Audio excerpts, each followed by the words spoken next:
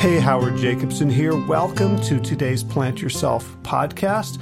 A quick reminder, this podcast is free for everyone and supported by patrons. So if you would like to find out about becoming a patron of the show and helping us out, helping defray the cost, helping to spread the message, you can do so at plantyourself.com/gift. Thanks so much and enjoy today's episode. Hey, welcome to today's Plant Yourself podcast. I'm your host, Howard Jacobson. Let's get in the mood with a little music. So I'm going to be brief because I really want to get you to listen to today's interview with Shay Seaborn. Shay Seaborn is a CPTSD, which stands for a survivor of complex post-traumatic stress disorder. She is an activist, an advocate, and educator for healing from trauma, healing from abuse. She has a horrific story of childhood abuse, abuse as a teen, and a very difficult and troubled adulthood until she began to explore healing modalities that brought her back to herself. And we talk about this, and we talk about the nature of trauma and some of the theories and her own experiences with being traumatized and trying to find healing from the psychiatric profession, which instead incarcerated her essentially for as long as insurance would pay, and her path to reconnecting with herself. And then we talk about you and me and all of us and the traumas that are being re-triggered through this pandemic, through the lockdowns, through the quarantines, through the fear, through the uncertainty, through the financial stresses. What she says is that we are being re-triggered in old traumas. And so, of course, this is a terrible thing as we're acting them out unknowingly and inflicting them on ourselves and on others. But it's also an opportunity to explore them, to bring them to the light, and to begin to heal them. So the second half of our conversation is really Shay guiding us towards our own healing of trauma. Before we get there, just one quick announcement that pandemic pricing is still in effect for my laser coaching program, which is a year of unlimited one-on-one 15-minute sessions. And it's designed to help you take action continuously and consistently to get into the best health and best shape of your life. If you'd like to find out more, including how you can sign up for as low as $83 a month, check out plantyourself.com/laser. All right, let's get to today's conversation without further ado. Shay Seaborn, welcome to the Plant Yourself podcast. Thank you so much. So we're going to be talking about what I think the phrase you use that I love so much is how to stay off the trauma train. Especially during this time when things are so difficult for so many people. But I want to begin, since this is one of the first Zoom ones I've done. It says your name and then it says CPTSD. And so I wonder if you could begin by telling us what CPTSD is an abbreviation for. It stands for complex PTSD, post-traumatic stress disorder, which is what I've had since I was a little kid. And recently I decided to add it to the end of my creds because I've earned my PhD in it through living this way and also learning how to recover from it, intensive study on my own, because it's really hard to get help from the system for this kind of a neurological illness. And so you refer to it as a neurological illness. I imagine that was already, thinking of it that way is already a little bit part of the healing. Because I think a lot of people who experience it just experience it as I'm crazy. Yes, actually, I meant to say neurological injury, which it does. It absolves us of the guilt, or the stigma that we're just crazy, or all the things. I'm just not willing to let it go, or put it in the past, or I'm not trying hard enough, or praying the right words to the right God at the right church on the right day. All character flaws, right? All putting the onus for my condition on me when it's actually on the environment in which I, grew up. My body and brain and spirit adapted to the deeply toxic home environment. And my life has been directed by it to this day. And it's led me to become a trauma awareness activist and artist something I never imagined I would be. I just wanted to be a deckhand, and here I am advocating for trauma awareness and developmental trauma resolution for so many people that have it and don't even know it.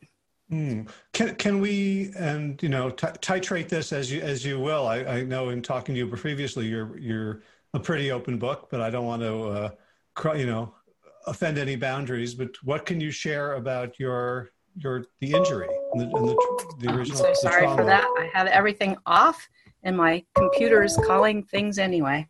Sorry about that. No worries. Sometimes it's very hard to get your computer to stop trying to get your attention. Well, the thing is, I turned my phone off so it wouldn't ring. So it's not ringing, but when the call came in, it came in through the computer instead, which I can't. Right. And as I subtly make sure my phone is on the off position too. So no harm, no foul. Let's see, where were we? You have to get me back on the track here. Right. I was asking you what you were willing to share about your injury, your neurological injury, about what happened. And well, I'll keep it in really general terms. I can say that I've been through a lot of things that would make a lot of people sick if they knew the details. Through early childhood, in the parental home, and later I was groomed for further abuse by an acquaintance for about a year. So I've experienced, before I was 16, I experienced incest, rape multiple times, torture, suffocation, things like that. So really awful stuff. My ACE score is a 9. I'm pretty much a very atypical case. Most people haven't been through the kinds of things I've been through, thank goodness. If I can heal, other people can heal too. Right. Sorry to interrupt. ACE stands for Adverse Childhood Event? Experiences. Mm-hmm. And like 10 is the maximum, right? Or yes, on the typical scale that's used now. Mm-hmm. So you're 9 out of 10. Right. And that's from a landmark study that most doctors don't know about. I've had to educate my caregivers about it. It's a multi-decade study that started with like 17,000 participants by Kaiser in partnership with, I forget, some government agencies. And they found that people who had experienced 4 or more adverse childhood experiences, types of adverse experiences, they had a strong likelihood of all sorts of social problems like incarceration, problems with school, with authority, with jobs. They tend to end up on the streets, in jail, or dead. Or addicted. Right. And then followed by the onset of chronic disease at midlife, and early death is the end. That's the typical trajectory for someone with an ACE score of 4 or more. And the more, obviously, the more adverse types of experiences, the harder it is to navigate through life with that kind of a trajectory. Right. And this might be getting off topic a little bit, but I'm curious if there's research that you're aware of, or you can speak to physiological effects like chronic disease, autoimmune disease. Is there anything known about that as well? Yeah, the ACE study shows that correlation very strongly. I can't remember all the numbers because PTSD, but the higher the ACE score a person has, especially if it's unresolved, which most of it is because we don't know we have it. We think just, life sucks and that's the way it is. I'm sorry, I lost the track again. I was asking about the physiological symptoms. Oh, yes. Thank you. A very much higher incidence of chronic disease like diabetes, heart disease, fibromyalgia, all sorts of chronic disease. In fact, most of the chronic diseases are related to childhood adverse experiences. Gotcha. So I'm imagining that someone's listening to this at this point saying, wow, I never went through what Shay went through. Yeah, I had some tough times, but I certainly wasn't capital T traumatized. But I know one of the things that you do in terms of awareness is help people realize when they have been traumatized, even if it doesn't look as dramatic and horrific as what you've described?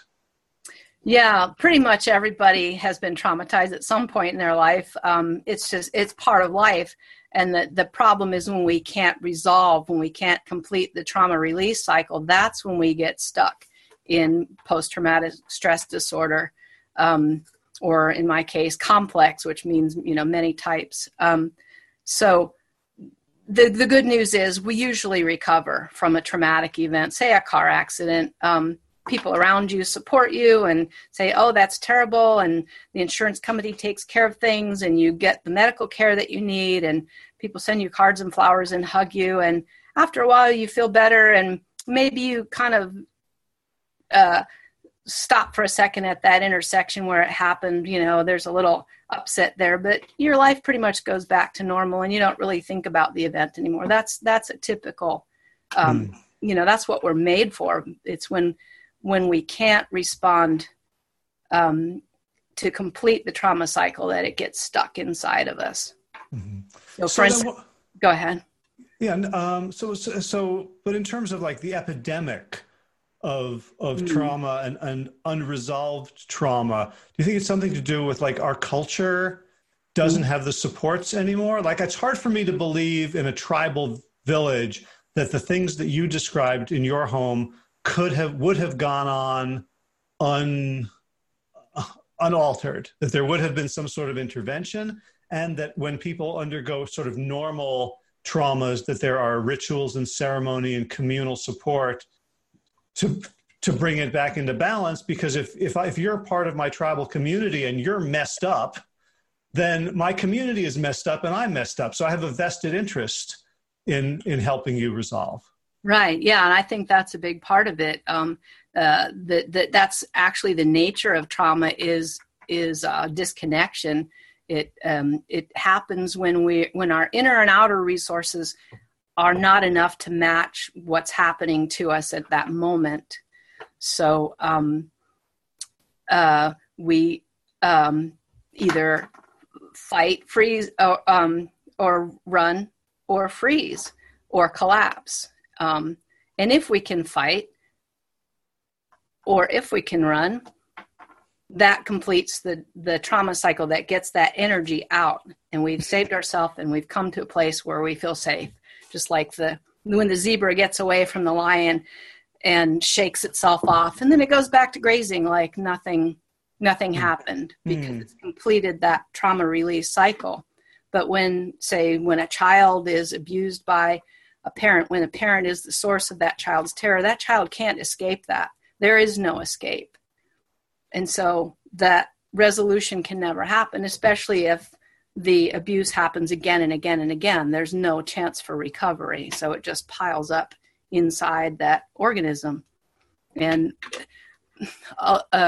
modern mainstream psychology seems to consider developmental trauma and PTSD a brain problem. The most common treatment is with medications for, chemical imbalances in the brain.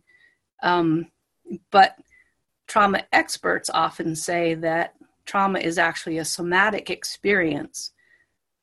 As soon as our red alert system goes up, all kinds of things are happening in our body.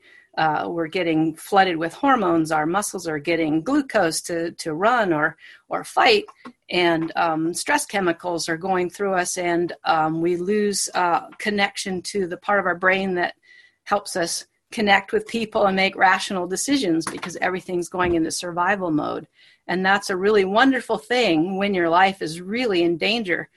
But when it's a chronic state, it's really bad for the organism. It harms us from the inside. So what was your chronic state, from the age of 16 on? It sounds like you got out of the situation environmentally at the age of 16? No, it's just I got out of a particular type of abusive environment, but then back into my parental home, which was actually even more dangerous for me, psychologically. Physically safer, but psychologically not. That's when I became suicidal, because I'm not sure if you're familiar with, what's her name? Elizabeth Smart. No, no. She was 15 years old when she was abducted by a crazy couple, and she was kept as a slave for 10 months. And then she managed to get away, and she came back to her family, who, welcomed her with love and kindness and compassion, and got her therapy and medical care. And, they tracked down these culprits and they put them in jail. And she got so much support from her community and validation that this was a horrible thing. Well, that's kind of what I went through, except without all the family support. I came back to a father who let me know that whatever happened had been my fault, and I just needed to shut up and suck up. So that was probably the most brutal thing that ever happened to me, even more than the suffocation torture itself. Right. So that when we don't feel validated in someone just telling us, yeah, this was horrible, then what happens? Then we start doubting. We start thinking it was our fault. Like, what did your father's words cement in you, or reinforce? Yeah, the shame. Yeah, that it was my fault. That somehow I had chosen this arrangement. Out of poor decision making, when in actuality, my early childhood had primed me, had groomed me for this person to do these things to me. And it saddled me with basically his shame. Even if he hadn't been guilty of what he'd been guilty of, at that point, it was his shame that prevented him from getting me the mental health care that I needed and deserved at that point. And I had to take it on because my, life depended on this person. Now, in my experience, I don't know that many people who wouldn't get triggered by your story.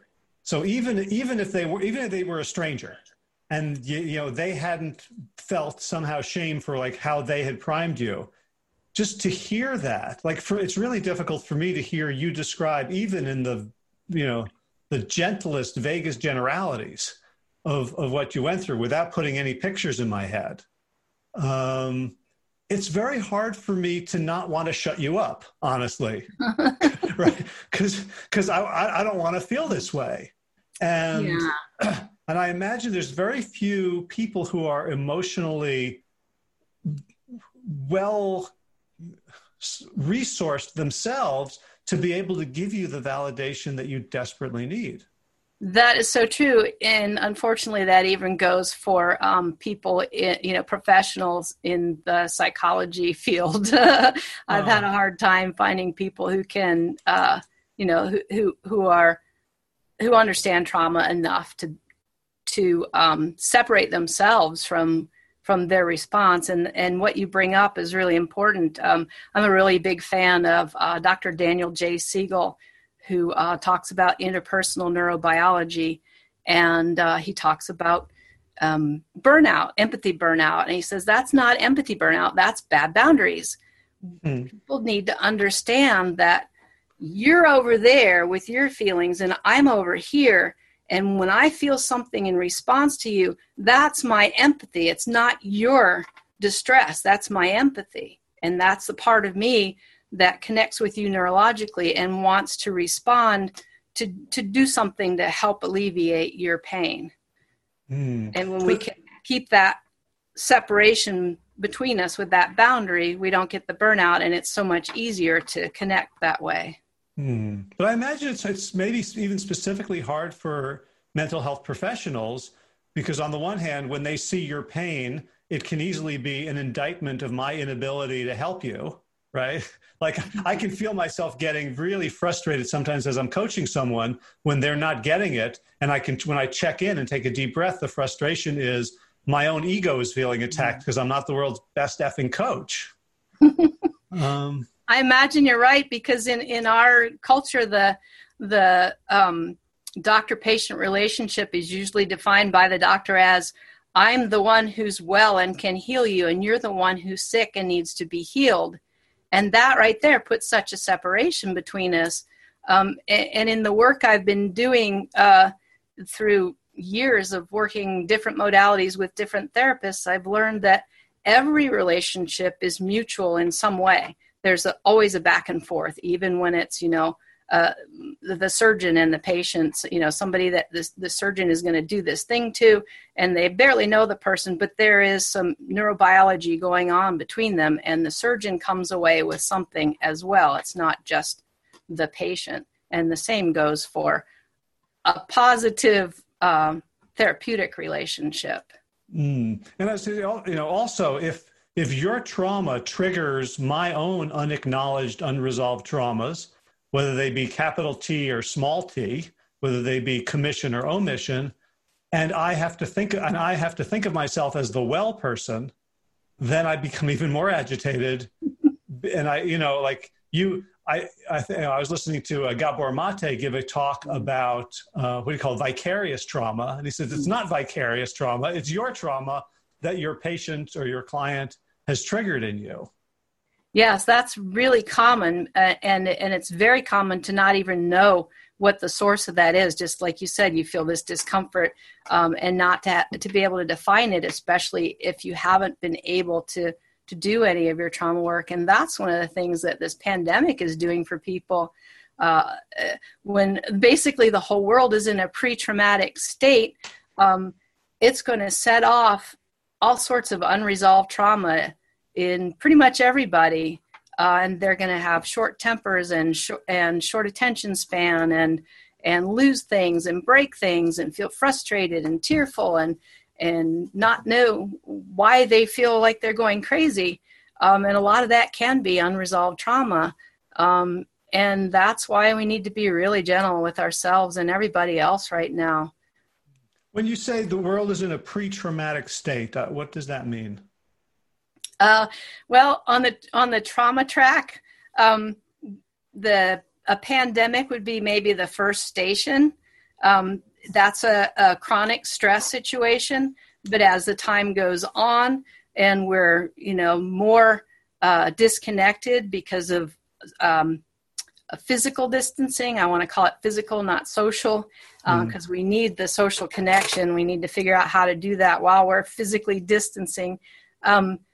And we're having more problems with finances and not knowing when this is going to end, and there are all kinds of political things going on. All that stuff can stir up unresolved issues, and we can find ourselves lashing out at the people we love the most and thinking we're going crazy. That's a really good sign that you're headed for the trauma train.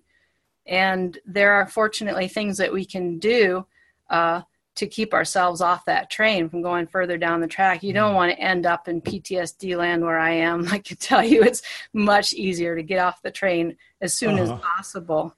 Gotcha. So before we talk about that, I want to get a little more of your story. So what did your CPTSD look like through your teens and into your 20s, and what were you trying to recover from it?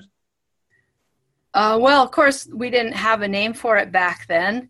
And I had, no insurance coverage and no real access to any regular mental health care. So I read a lot of self-help books. Still didn't explain what was going on with me. I journaled a lot. And I did sort of self-therapy. And, read a lot of books. I read I'm Okay, You're Okay when I was 14. I've long had a drive to, improve myself. Early adulthood. Was that the transactional analysis stuff? Okay. Mm-hmm. Eric Berne. Right. Uh-huh. Yeah. Now I read that and I was fascinated by it, by the idea of games. And at the same time, I felt a lot of shame. Like every page, he was like catching catching my cons. I wonder if you had sort of a similar experience, or was it liberating? Because I found it fascinating, but not at all liberating. I felt like I was a criminal. Wow. Well, I read that too, Games People Play, when I was 14 also. And I guess I didn't have a sense of myself as, having formulated any games yet, but I could see how my relationship with my mother was heading in that direction. And it helped me understand her. She's mentally ill. It helped me understand, her a lot better, which helped me navigate with her better. But I don't think I had shame about it at that point, because for me, the book seemed to normalize it. Well, this is what people do. And for me, having the awareness was a real gift. Uh-huh. Right. Okay. Yeah, I can see that from being clearly victimized, that it gave you a different flavor of the information than it gave me. I think I felt kind of guilty about myself. So I could see myself as the perpetrator in a lot of these games. Well, I know we all are at some point. So that's understandable. Yeah. For me, any book like that could help, it kind of validated my reality. And the people around me weren't doing that. So it was really helpful to have something that said, oh yeah, things aren't right here, even though it wasn't nearly close, to what was actually going on. Right. So and yeah, go ahead. That probably drove my interest in psychology. When I was in high school, one place we were allowed to, have electives, and one was psychology. Well, I hopped on that, and that really helped me out as well, and, continued my personal interest in it. I ended up in my early 20s working for the Yes Educational Society, which publishes an alternative health kind of newspaper on the East Coast. And we had a lot of workshops on, shamanic journeying, and we had Ram Dass come and talk, and Sun Bear, and all these different people that I was exposed to, in a close-in way, and that really influenced me as well, and so did the teachings of Don Juan. So I have this kind of weird, eclectic, mainstream psychology, hippie mix of influences going on. Well, it's interesting because, sort of Western psychology that has become so heavily cognitively biased and then brain biased as it shifted into psychiatry didn't really have a model for this, but the shamanic cultures did. The ancient wisdom traditions knew what people were capable of and the effects it could have. Yes, right? and the plant medicines have been historically a big part of that, and those are exactly the things that have been made criminal in America. And that's actually one of my pet peeves. There are substances that can help resolve my PTSD relatively quickly. Like what? Psychedelic assisted psychotherapy is in phase 3 trials with substances like MDMA and psilocybin. LSD has also been used, and ketamine. I don't think LSD is being used mainstream anymore, but I don't know. It could be.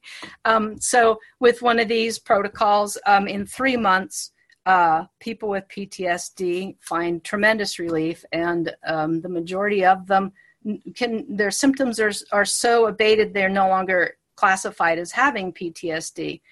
I would love to do this. Well, there's one place in the country I know I could do this, and it's in Denver, and I can't go live in Denver for 3 months to do this.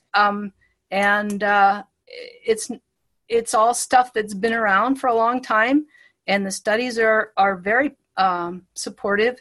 But even if and when it's legalized, who's going to have access to the specific protocol? It's a very specialized kind of medicine. Well, I'm going to be really bold here and reveal that I've been doing this on my own for over a year. And it's pretty much the same thing I was doing in my little apartment when I was 19. I do cannabis-assisted self-directed therapy. And cannabis can be used as a psychedelic agent, and that's how I use it. It reduces my anxiety and allows me to connect with the original abuse scene without being overwhelmed, and thereby give myself the compassionate witnessing that, as you said, I so desperately need, and resolve this much of my trauma each time I do one of these sessions. Mm-hmm. Yeah, a while back, I had a couple on the podcast who run an ibogaine retreat in Costa Rica. And they were talking about not just, the plant's pharmacology, but the plant's consciousness and intelligence and spirit. That sounds interesting. I don't know anything about that. Yeah, well, just the idea that when like you talked about coming back from trauma and having the difference that community support could make for Elizabeth Smart. Mm-hmm. Well, there's a more than human community, right? And since humans tend to be so bad at providing this kind of support, that that plants and animals like dogs and cats and dolphins and elephants and many others seem to kind of have the knack of being able to hold us without themselves cracking in any way.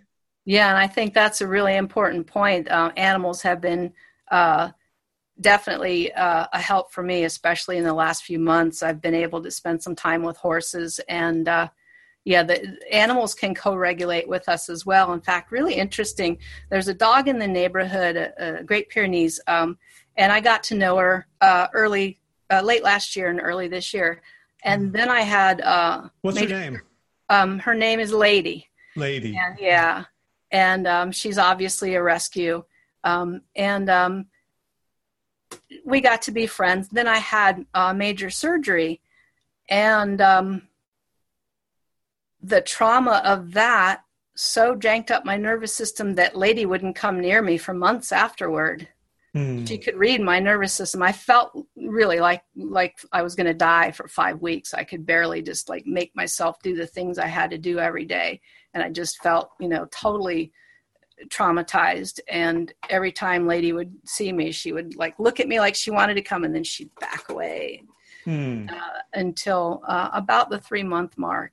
So just a few weeks ago, and then she could approach me again. So in some ways distressing, but in some ways a really good model of having your own authentic boundaries. Yes, dogs are really good at that. My therapist dog does the same thing. She really likes me, and of course this is pre-COVID, and she will sit in my lap, and she doesn't sit in anybody else's lap. But if I go in there really janked up, she'll stay on the other side of the room. Mm-hmm. So as you went into your 20s and early adulthood, what was the CPTSD like? What was the experience of it? What did it cost you? Well, it interfered with every single relationship I had. I tended to be in dysfunctional relationships where I was subconsciously recreating that with either of my parents, trying to win the affection and attention and approval of somebody who wasn't capable of doing that. I moved around a lot. I went to live on the Piscataway Indians' land for a summer, and then their farm for another summer.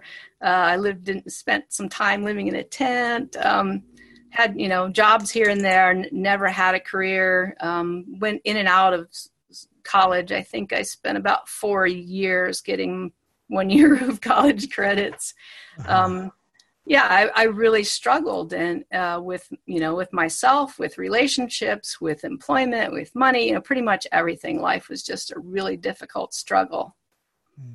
And what was the story you told yourself at that point without having the knowledge that you've accrued about trauma and recovery? Well, I had memory of, the abuse that happened in my teen years. So I knew that had a lot to do with what was wrong with me. But I couldn't understand why I cried every time I talked about it, because everybody acted like, oh, that was your boyfriend. And so that's what I thought it was. and the relationship between me and my slave master was so much like that between me and my father that there wasn't a whole lot of difference. It felt normal to me. I thought this is just what life is. Life is a horrible struggle. And when you die, it's a relief. And sometimes I still feel that way. Mm. So when you were like, going from place to place, job to job, course to course, did you feel like untrustworthy to yourself? Like, I don't know, I'm not exactly sure how to say it, but I know that there are times when I don't feel trustworthy to myself, and so therefore I don't trust my impressions of anybody else.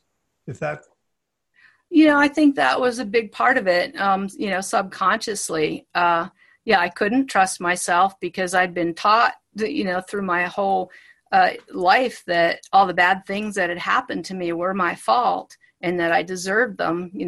I was inherently flawed and could never measure up.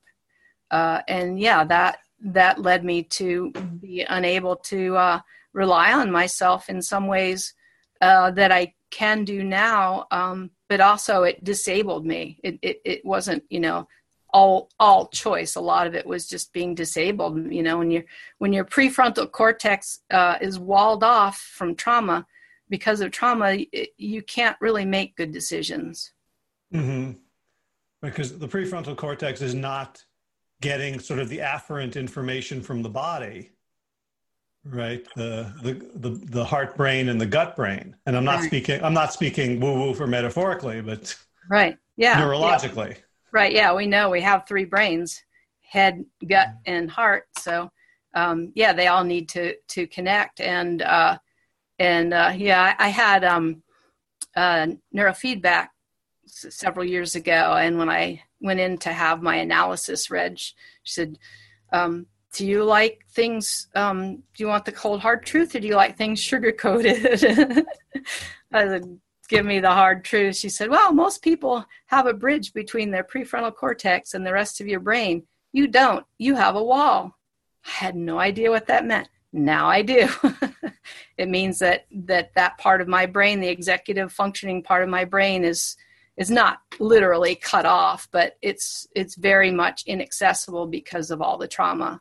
And that was very liberating for me to understand the neurobiology.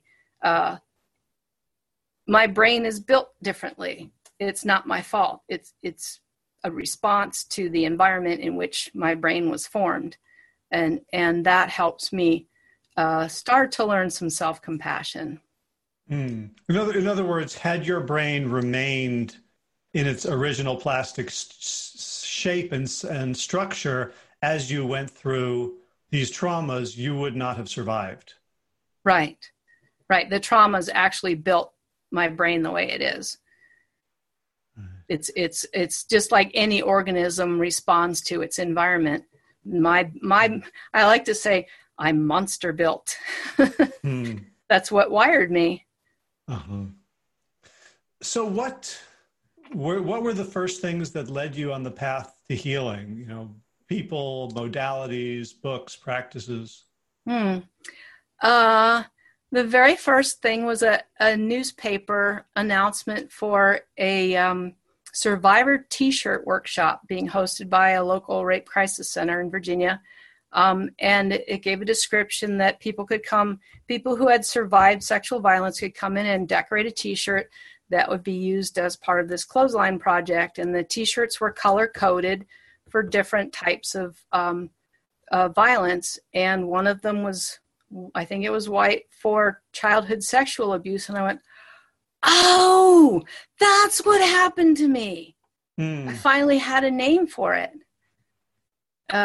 So after several months, I called the Rape Crisis Center and broke into tears when they answered the phone and they said, come on in. And I broke into tears again. And that's what started my healing process for, the teen abuse. At that point, I hadn't remembered a lot of the earlier abuse. And that started coming as I started feeling safer, going through the recovery process. Mm-hmm. So it sounds like two of the key aspects were the community and the normalization. Yes, exactly. Mm-hmm. And those are two things that, were absent up to that point.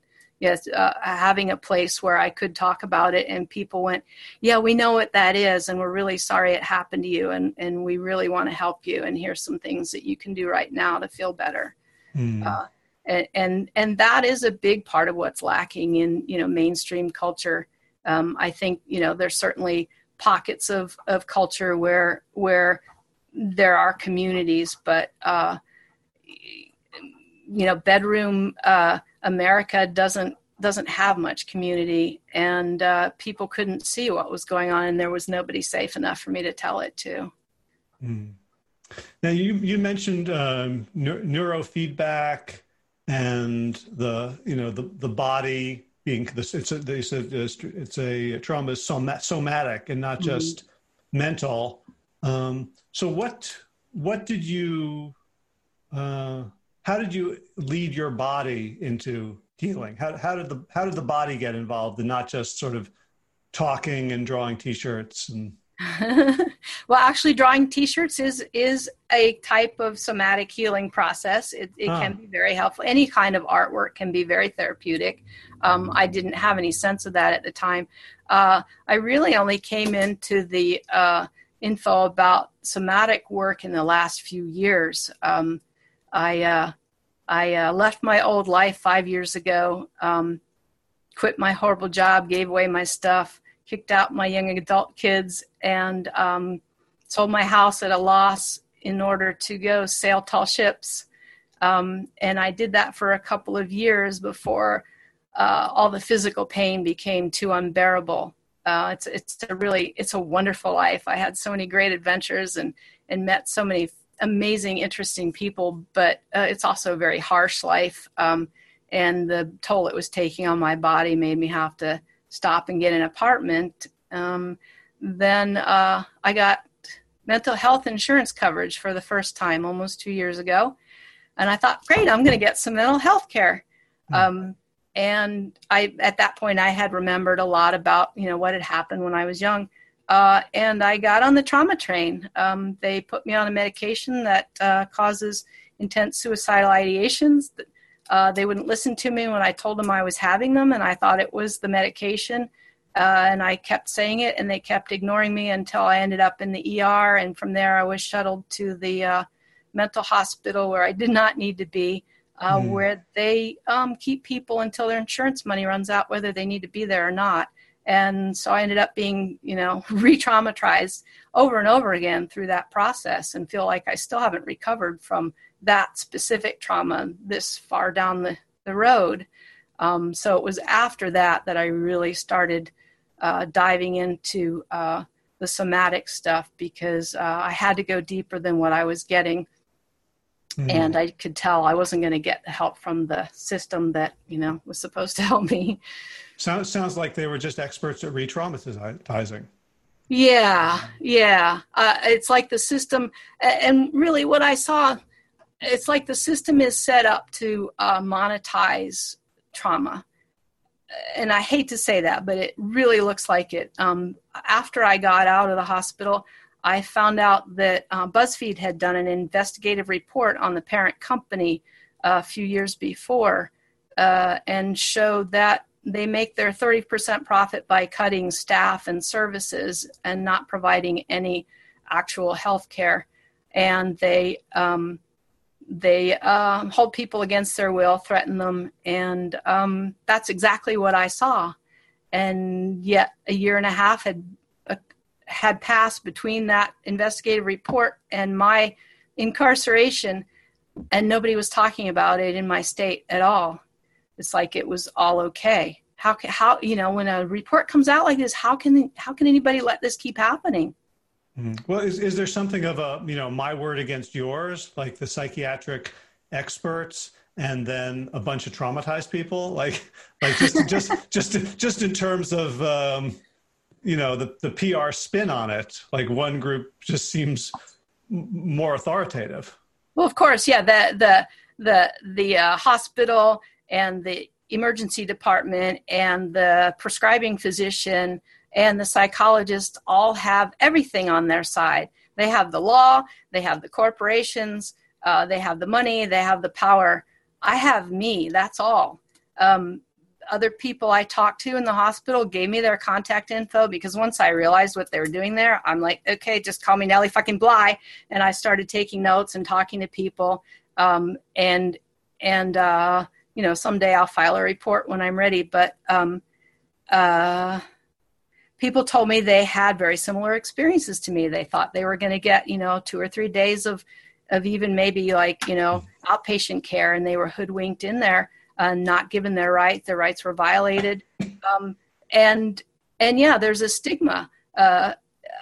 I talk about being in the mental hospital. I talk about PTSD. I have nothing to be ashamed of, but I know a lot of people go, yeah, she's crazy. She was in the mental hospital, that label kind of invalidates anything that you might want to say. If they, it's a great way to just blow off every single concern. Right. I remember when I was 7 years old that the vice presidential nominee for the Democratic Party had to drop out when it was discovered that he'd seen a shrink. Yeah. Isn't that sad? Well, and the really sad thing about the whole system is it is set up to pathologize normal human responses to abnormal situations. I forget who, one of the trauma experts only half joked, saying that if the DSM included developmental trauma, it would be a very thin volume because almost everything else would fall beneath it.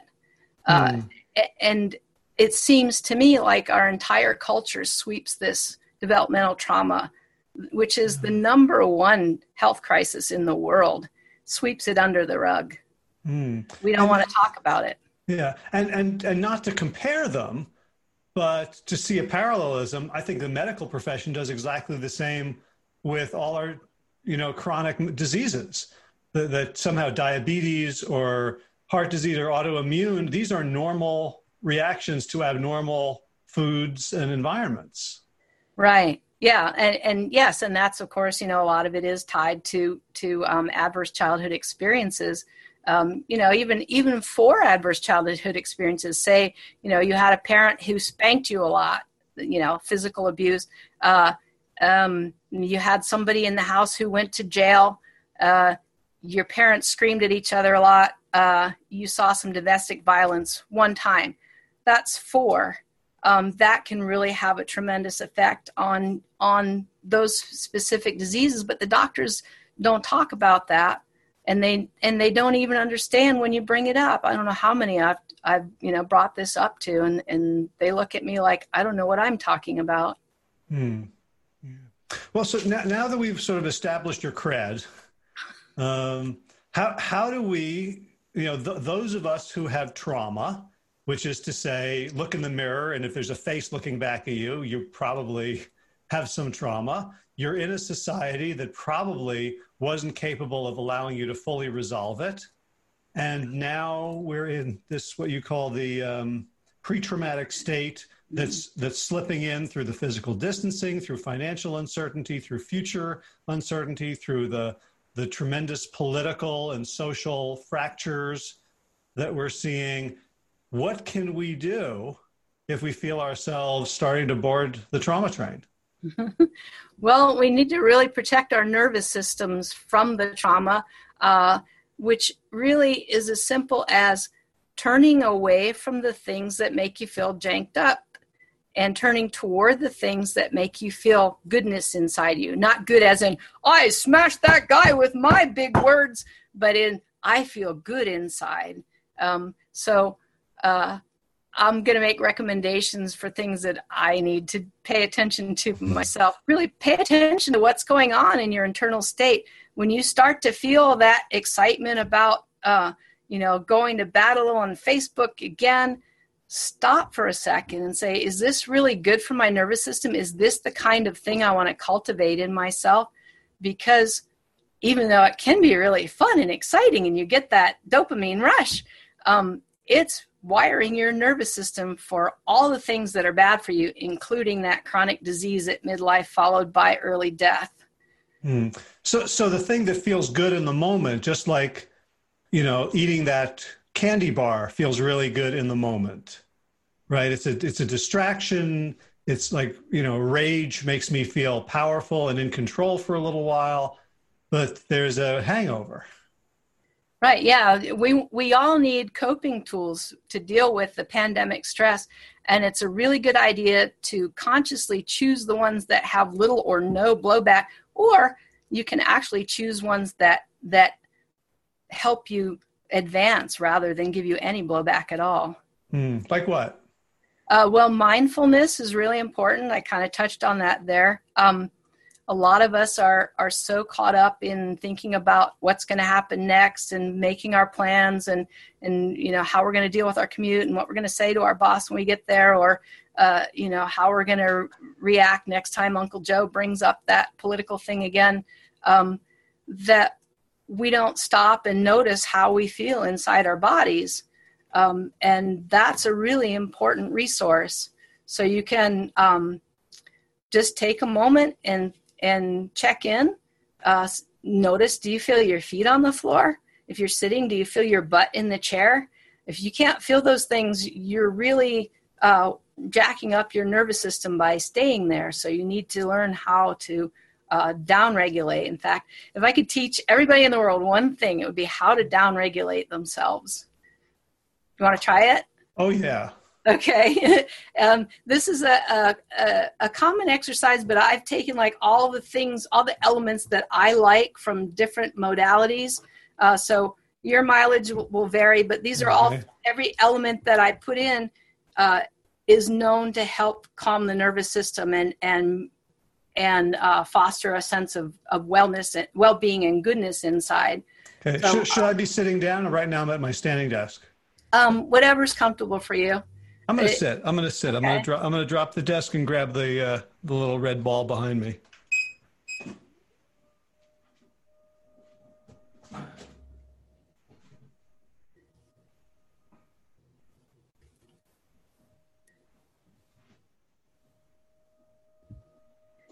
All right. Okay. So the first thing would be just to notice the space around you, to sort of orient yourself in the room. This helps bring you down to the here and now, because when you're present and embodied, you're usually not going to need to be in fight, flight, or freeze mode. There are two different things. So you're orienting yourself to the room, noticing the surroundings, and as my Alexander Technique instructor friend Imogen likes to say, notice the support of your surroundings, which is a really nice, look at how you smiled when you just like thought that thought. You're like, yeah, that's kind of a nice thing. Meaning like I'm not like falling to the center of the earth. I'm not floating away. Yeah. And I don't know about your place, but for me, this is the first place I've had where I chose things because of how they make me feel, of how I enjoy the way they look, or the relationship I have with them, or what I think about, that was my grandmother's or whatever.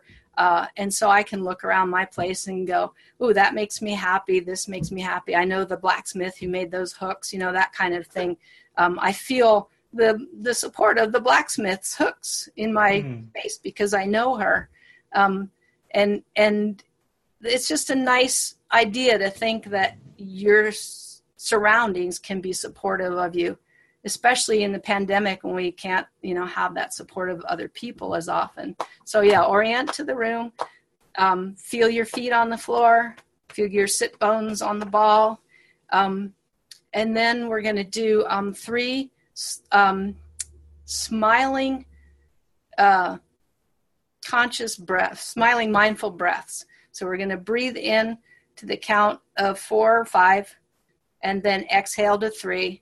I'm sorry, hold and then exhale to 3, then inhale again with the same count and exhale again. But we're also going to add the flower and the candle to this because I like them.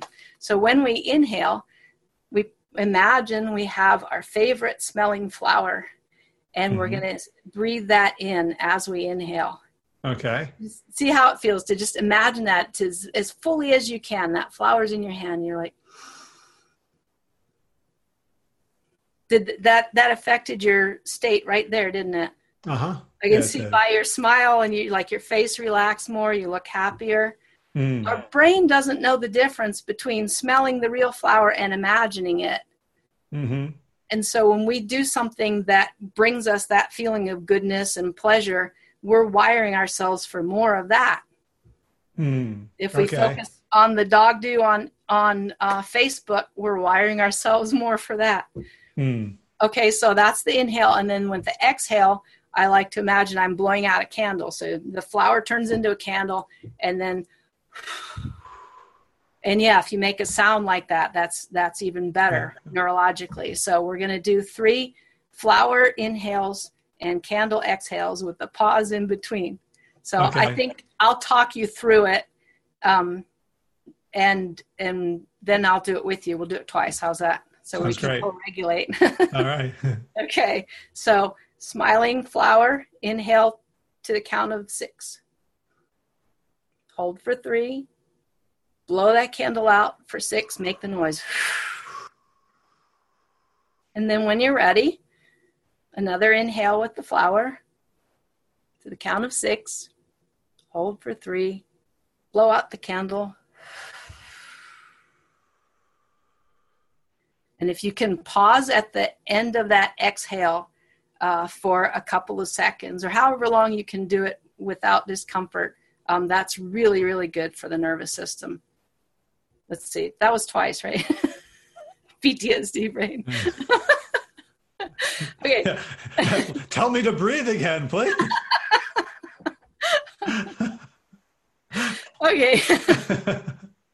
If I lose internet, Right. who's going to save me?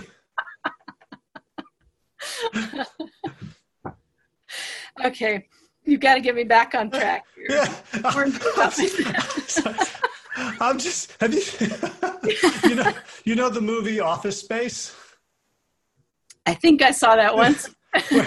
Where he gets hypnotized and then the therapist drops dead, and so the hypnosis, like he no longer gives a shit about anything, and he becomes like the world's most chill guy. So that's just where my mind went. You wouldn't tell me to inhale again. All right, we got one more, and then we'll do it together, right? Okay, yeah. All right. So flowers again for 6 seconds, and then hold for 3. Exhale for 6. Hold for 3. Now we had a lot of laughter in there, so you didn't get the pure benefit of that exercise. But I have to say, I have to put in a good word for laughter too. It's so important for our health, especially these days. I'm doing attending laughter yoga sessions online, which is wonderful. It sounds pretty weird, and it is, but just laughing with other people, and even though like we are through the computer, we're not co-regulating the same as if we were in the same room, but we're reading each other's energy in a very similar fashion and getting the benefit of that. So when you're laughing that way too, it builds bonds. It creates that open, curious, pro-social state that is our birthright. That's where we want to be. And it feels to me like that laughing about, your breath helped us achieve that state together. I don't know if we need to do the breath again. Okay. Well, I think the instructions are clear enough that folks listening at home, people used to listen on their commutes. I don't think people commute anymore. So no, hopefully they don't. There are a couple other down-regulating things I'd like to throw in there too. When I do this myself, one thing is if you can touch yourself in a way that crosses your midline. I like to do it with my hands because it's harder to do with my feet. That helps. And you can also stroke your upper arms as in whatever way makes you feel relaxed and soothing. I find for me, I just need it to be like really slow and light.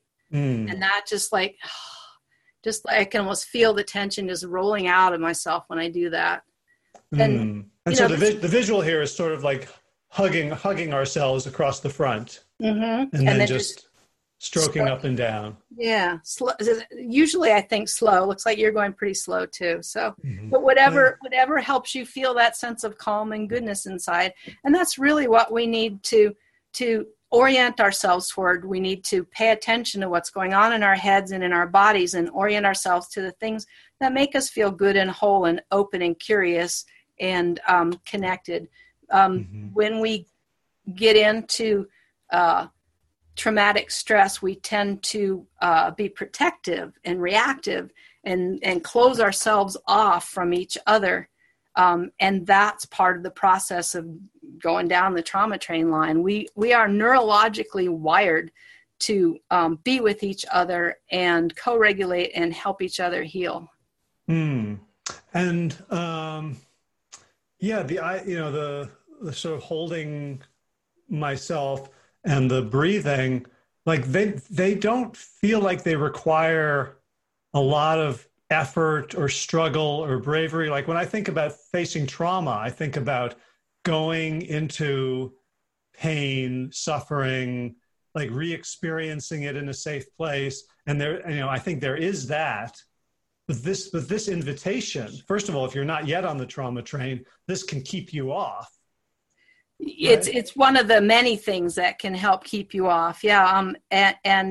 Well, first I want to say, yes, we think of trauma as you have to go re-experience it all. There are modalities where you don't have to remember anything.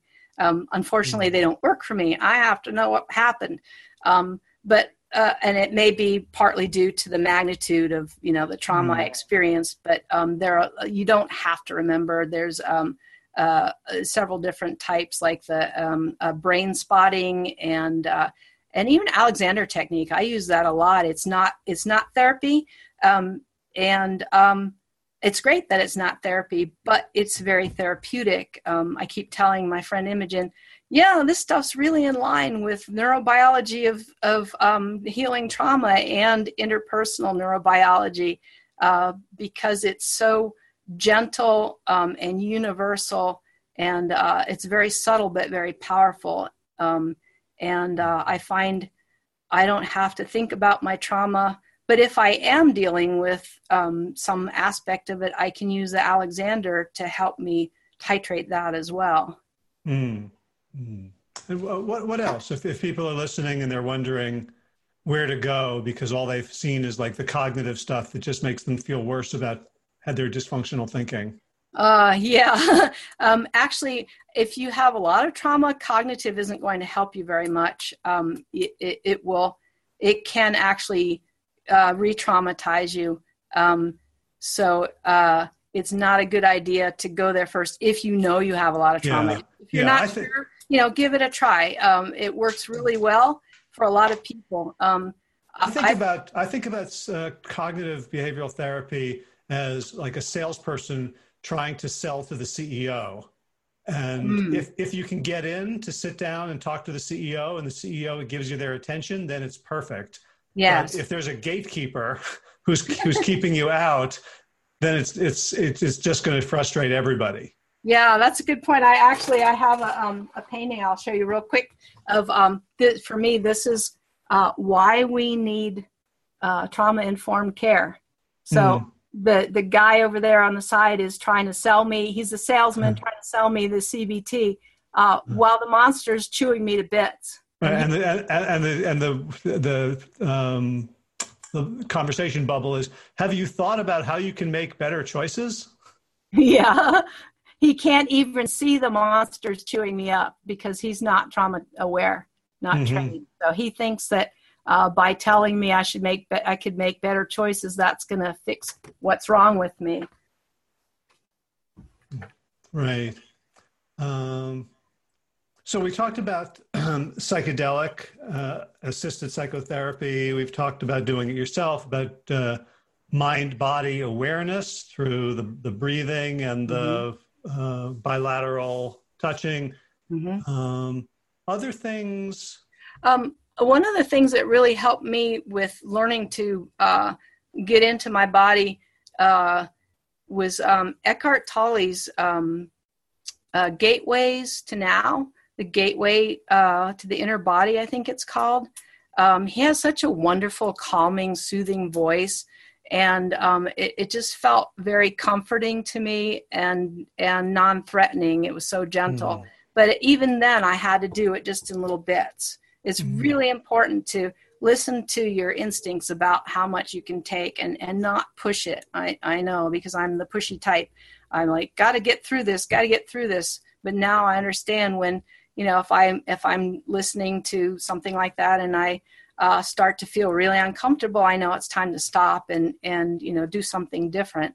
There's no point in pushing through. I'm seeing a somatic experiencing therapist right now, and she says, yeah, the slow way is the fast way when it comes to trauma. And I still have trouble believing it, but now that I've been working with her for about 6 months, I can really understand that. Movement therapy is a wonderful modality. Dance movement therapy, yeah. It can be really fun too. For me, I had sessions with a woman named Orit Krug, and she does video only, which seemed weird at first to do therapy by video, especially dance movement. But it was amazing how much we could even experiment with like how close I am to you versus how far and what's comfortable. And for me, the video added a layer of safety. But, even if you don't want to go into therapy, Alexander technique is wonderful. Drum circles, laughter yoga, anything that gets you moving in unison with other people, in community with other people, especially if you can make eye contact. Now, of course, all this stuff is really difficult with the physical distancing we need to do, but it's not impossible. We see people getting together, meeting out in spaces, with enough room for the distancing. Yeah. And I want to follow up when you talked about, Eckhart Tolle and the gateway to the inner body and the fact that you had to kind of take it at your own pace. I think, the spiritual world can be a very healing world for people with trauma. It can also be very dangerous, right? Because you can't give yourself over to a guru.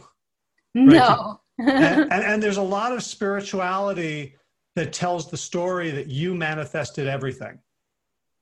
Right. And that's something I keep bumping up against and punching back at, because it's just so awful. There's a spiritual bypass. So many times people said, well, just let it go, or, karma's a bitch, or whatever. And using their version of spirituality basically to do to me what my family did, which was to blame me for what happened to me when I was a kid, and to blame me for the way that I was wired by the environment I was wired in. So I talk back to that a lot. I have my own spirituality. I call it eclectic experientialism. Or sometimes I say I'm a Frisbee-farian. We believe that when you die, your soul gets stuck on the roof and then you get stoned. But mostly I take, I borrow from different beliefs that feel right to me. So I had to, because growing up and hearing about this, grandfather in the sky that metes out rewards and punishments, convinced me that I was God's cosmic punching clown. You can see him back here. That I was put here only for God's amusement, to, beat me up and take things away from me and laugh at me. And that's just such a brutal dogma. And I think it's a natural response to that kind of dogma, the one meting out the rewards and punishment. I think a lot of Buddhism actually is really good for people with developmental trauma, and not necessarily even the spiritual, but the philosophical practice of it can be really, really calming and soothing for somebody who's been through too much. And one final question. So you've done a lot of work, obviously, on yourself, advocating and educating others. And, you've referred several times to my PTSD brain, and I'm still working on things there's no romantic idea of a cure here that you're ever, it'll be like it never happened. Right? No, even if, say, suddenly, one of those 3-month protocols was available to me, immediately at no cost, with no negative blowback. And there's no way that it could undo, what was done and all the things that I missed out on because of it. And I don't have any illusion that there is going to be any miracle. I've tried to find them. They're not there. But the miracle really for me is neuroplasticity. The neurobiology of fear can destroy us unless we know, if we understand even a little bit of it, we can use it to help us heal. And everybody has an innate healing capability. And really the main thing is to, find what works for you. There's so many options out there. And especially now, oh my gosh, you get online and you can find, free trauma summit all over the place, or resiliency summit, and sign up for them for free and watch just one. Find a description of a practitioner you like, or their course they like. Listen to that one thing, and then maybe go to their website and see if there's some more free info there. A lot of times there are. Find them on Facebook. My deep process psychologist David Bedrick is on Facebook, and he gives stuff away all the time. He does these wonderful what do they call it? Facebook live videos on various aspects of healing and dreaming, and he has classes and lots of posts. Just there's so many people out there that are offering free support right now that anybody could find something that speaks to them. And whatever it is, go for that. And if it doesn't work out, find something else that speaks to you. Keep trying until you find what works for you. And really, if you can find one thing that you can sprinkle throughout your day, that's one of the things I love about Alexander Technique. I can apply it to washing my hands or driving the car, or I just notice I'm tense, so I'm going to, just take a moment to do the cycle. And you can incorporate it throughout your day, and that's how you rebuild a new nervous system. And that's my hope. Nice. And just, to tie it into a more common theme of this podcast, which is sort of nutrition and health behaviors, that if people find themselves inexplicably binging or sabotaging their health behaviors, and they've tried everything and nothing has worked, I would say that probably an unresolved trauma is the missing piece here. I'd say it's really likely. When I see somebody who's very overweight, very heavy, and looks unhappy, I know in my heart that they have some kind of, developmental trauma that they haven't had the resources to face. And that's the thing. One of the things we really have to do is be so kind to ourselves, because we do have the innate ability to heal, and we have the drive to heal. But in order to do that, we have to have the safe space to do it. That's number one. If you don't feel safe in your home environment, or in your life in general, or you don't have, a safe confidant or whatever it is to do the processing, you can't move forward. And we all naturally heal when we have the resources. So we can't blame ourselves for not healing, 20 years ago. God, if I could have done this 20 years ago, I didn't have the resources. I just have them now. And I have to say, there's been no better time to have PTSD. There are so many great resources out there. Yeah. And it seems like we can heal each other, that you don't have to find the person who is completely healed, that if you have the intention and we start to understand these dynamics and we come together, we can weave together a community that's somehow, like a meta organism that can be healed before each of us individually is healed.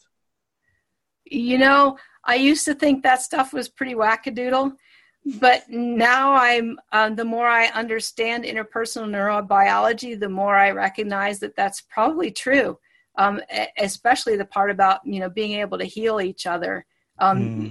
What a traumatized person needs most is compassionate witnessing from another human being. And like you said, sometimes it's really hard to get if your trauma is so awful and the people around you don't have the tolerance for it.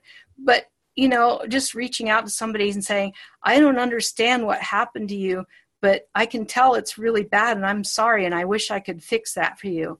Right there, that's a little bit of healing. And it doesn't take much effort to do that for somebody else. Yeah. I remember a book that was very important to me, I want to say 30 years ago, pretty much, was called How Can I Help? By Ram Dass and Paul Gorman. And the last chapter, I remember the title of the last chapter was called Walking Each Other Home, which that's sort of the metaphor.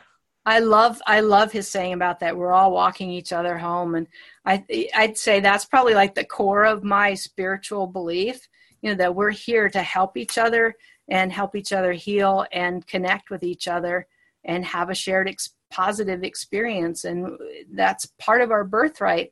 And that's part of the reason the staying off the trauma train is so important, because if you're on the trauma train, you're robbed of all that stuff. Not completely and not forever, but you're robbed of a lot of it. And nobody deserves that. All right.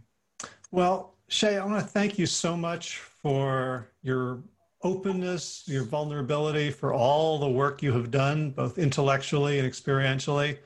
And I know that there are people listening to this who will begin to find healing just from the education, and hopefully the resources. And I'll put the links, and I'll get with you afterwards via email to get links to some of the stuff we talked about, so people can follow up and find their own paths to healing. So again, thank you for all you do and for taking the time today. Oh, thank you, Howard. It's been my pleasure. All right. Be well. Thank you. You too. All right. I hope you found that valuable. I certainly got a lot out of that breathing exercise, even in the moment.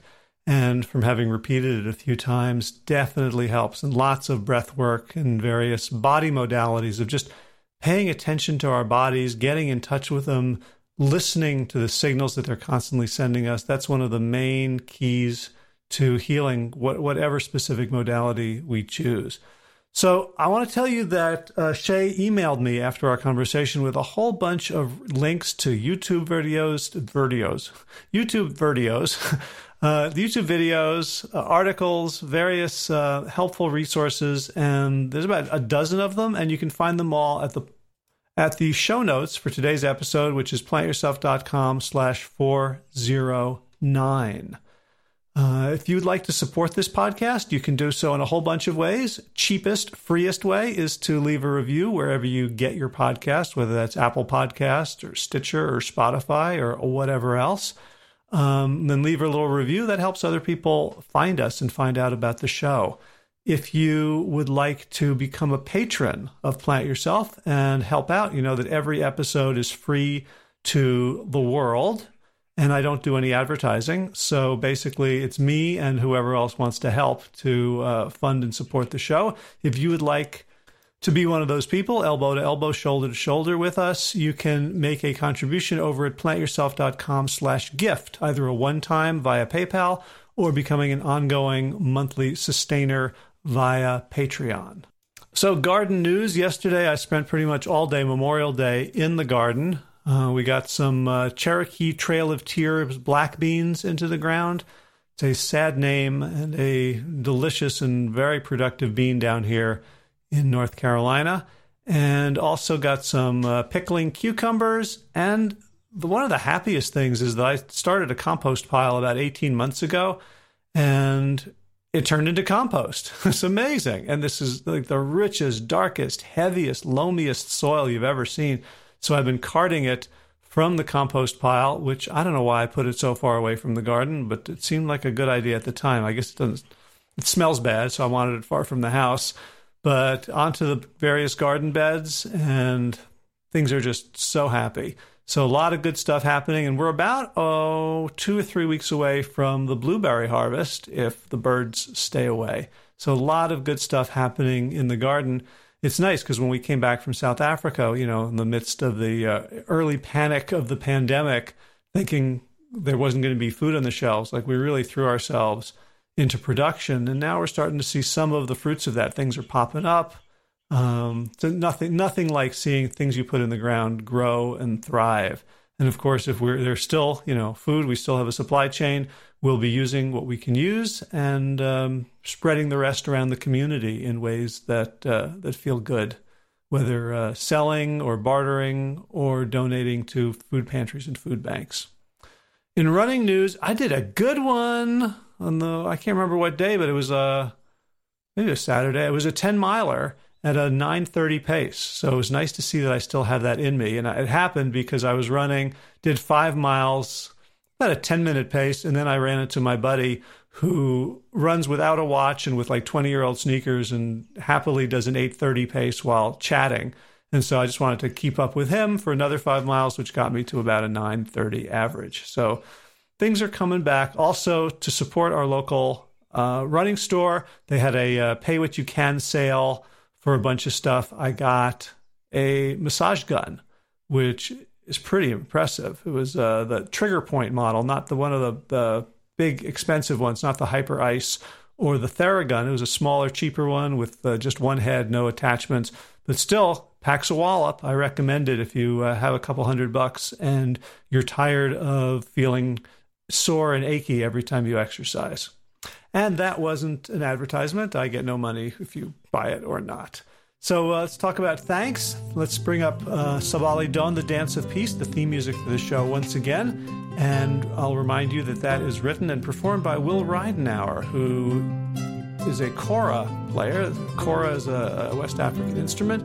And if you go to willridenauer.com, that's R-I-D-E-N-O-U-R, Will, R-I-D-E-N-O-U-R.com, you can find more of his music and see if he's playing any, I don't know if anyone's playing any local shows, but maybe he's online. I don't know, I haven't checked. And of course, thanks to all of you Plant Yourself podcast patrons like Kim Harrison, Lynn McClellan, Anthony Disson, Brittany Porter, Dominic Morrow, Barbara Whitney, Tammy Black, Amy Good, Amanda Hatherley, Mary Jane Wheeler, Ellen Kennelly, Melissa Cobb, Rachel Behrens, Christine Nielsen, Tina Scharf, Tina Ahern, Jen Volkanovsky, David Beisdeck, Mysterious, Michelle X, Elspeth Feldman, Leah Stoller, Alan Christensen, Colleen Peck, Michelle Andrew, Josina, Sarah Durkis, Ramos Turkis, Kelly Cameron, Wayne Pedersen, Janet Selby, Claire Adams, Tom Franzik, Janet Benham, Gila Stair, David Donahue, Blair Cyber, Dorona Vizo, Gio and Carolyn Argentati, Jody Friesner, Ruthann Thunderberg, Misha Rosen, Michael Warbeck.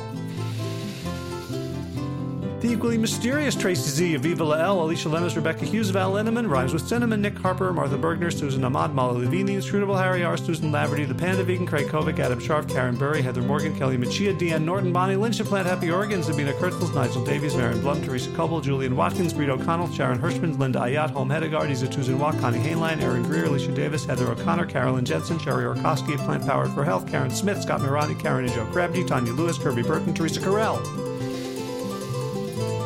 Kevin McCauley, Elizabeth Rothschild, Ann Jesse, Cheryl Dwyer, Jenny Hazelton, Valerie Peltier, Peter W. Evans, Colleen Harrison, Justine Divitt, Joshua Sommermeyer, Dennis Bird, Darby Kelly, Lori Fanny, Linnea Lundquist, Valerie Hummel, Emily Iaconelli, Levy Wallach, Rosamund McAtee, Dan McCorney, Stephen Lehman, Patty DiMartino, Mike and Donna Kartz, Deanne Bishop, Bill Brielf, Gunter Schmidt, Marjorie Lewis, Kelly Molden, Tricia Adams, Ian Kramer, Nancy Sheldon, sorry about that, Lindsay Bayshore, Gunn-Marie Hagan, Tracy Gullish, Laura Heaton,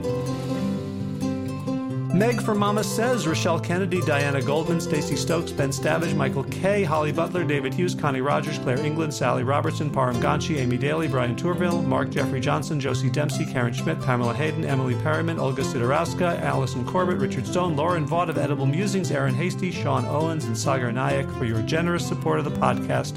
That's it for today. As always, be well, my friends.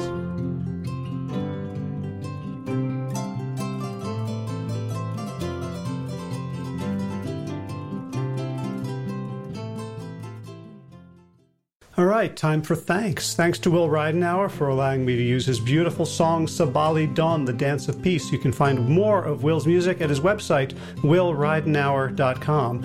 And of course, thanks to all of you Plant Yourself podcast patrons. Kim Harrison, Lynn McClellan, Anthony Disson, Brittany Porter, Dominic Maurer, Barbara Whitney, Tammy Black, Amy Good, Amanda Hatherley, Mary Jane Wheeler, Ellen Kennelly, Missa Cobb, Rachel Behrens, Christine Nielsen, Tina Scharf, Tina Ahern, Jennifer Volkanovsky, David Bizek, The Mysterious, Michelle X, Elspeth Feldman, Leah Stoller, Alan Christensen, Colleen Peck, Michelle Landry, Josina, Sarah Durkis, Rhymes with Circus, Kelly Cameron, Wayne Pedersen, Janet Selby. Hi, Janet. Claire Adams, Tom Franzak, Jeanette Benham, Gil Lacert, David Donahue, Blair Cyber, Dorona Vizov, Gio and Carolyn Argentati, Jody Friesner, Kushner, Ruth Ann Funderburg, Misha Rosen, Michael Warbeck, the equally mysterious Tracy Z, Aviva Lael, Alicia Lemus, Rebecca Hughes, Val Linneman, Rhymes with Cinnamon, Nick Harper, Martha Bergner, Susan Ahmad, Nolly Levine, the inscrutable Harry R., Susan Laverty, the Panda Vegan, Craig Kovic, Adam Sharp, Karen Burry, Heather Morgan, Kelly Machia, Deanne Norton, Bonnie Lynch at Plant Happy Oregon, Sabina Kurtzels, Nigel Davies, Marion Blum, Teresa Coble, Julian Watkins, Breed O'Connell, Shannon Hirschman, Linda Ayat, Holm Hedegaard, Izatu Zinwa, Connie Hainline, Aaron Greer, Alicia Davis, Heather O'Connor, Carolyn Jensen, Sherry Olakoski of Plant Powered for Health, Karen Smith, Scott Morani, Karen Jo Crabtree, Tanya Lewis, Kirby Burton, Teresa Carell, Kevin McCauley, Elizabeth Rothschild, Ann Jesse, Cheryl Dwyer, Jenny Hazelton, Valerie Peltier, Peter W. Evans, Colleen Harrison, Justin Divich, Joshua Summermeyer, Dennis Bird, Darby Kelly, Lori Fanny, Linnea Lundquist, Valerie Hummel, Emily Iaconelli, Levy Wallach, Rosamund McAtee, Dan Picorni, Stephen Lehman, Patty DiMartino, Mike and Donna Kartz, Deanne Bishop, Bill Brielf, Gunter Schmidt, Marjorie Lewis, Kelly Molden, Trish Adams, Ian Kramer, Nancy Sheldon, Lindsay Bayshore, Gunmarie Hagen, Tracy Gullidge, Laura Heaton, Meg from Mama Says, Rochelle Kennedy, Diana Goldman, Stacey Stokes, Ben Savage, Michael Kay, Holly Butler, David Hughes, Connie Rogers, Claire England, Sally Robertson, Paran Ganshi, Amy Daly, Brian Tourville, Mark Jeffrey Johnson, Josie Dempsey, Karen Schmidt, Pamela Hayden, Emily Perryman, Olga Sidorowska, Allison Corbett, Richard Stone, Lauren Vaught of Edible Musings, Aaron Hasty, Sean Owen, Sagar Nayak, Erica Piedra, Danielle Roberts, and Michael Lushton for your generous support of the podcast. That's it for now. As always, be well, my friends.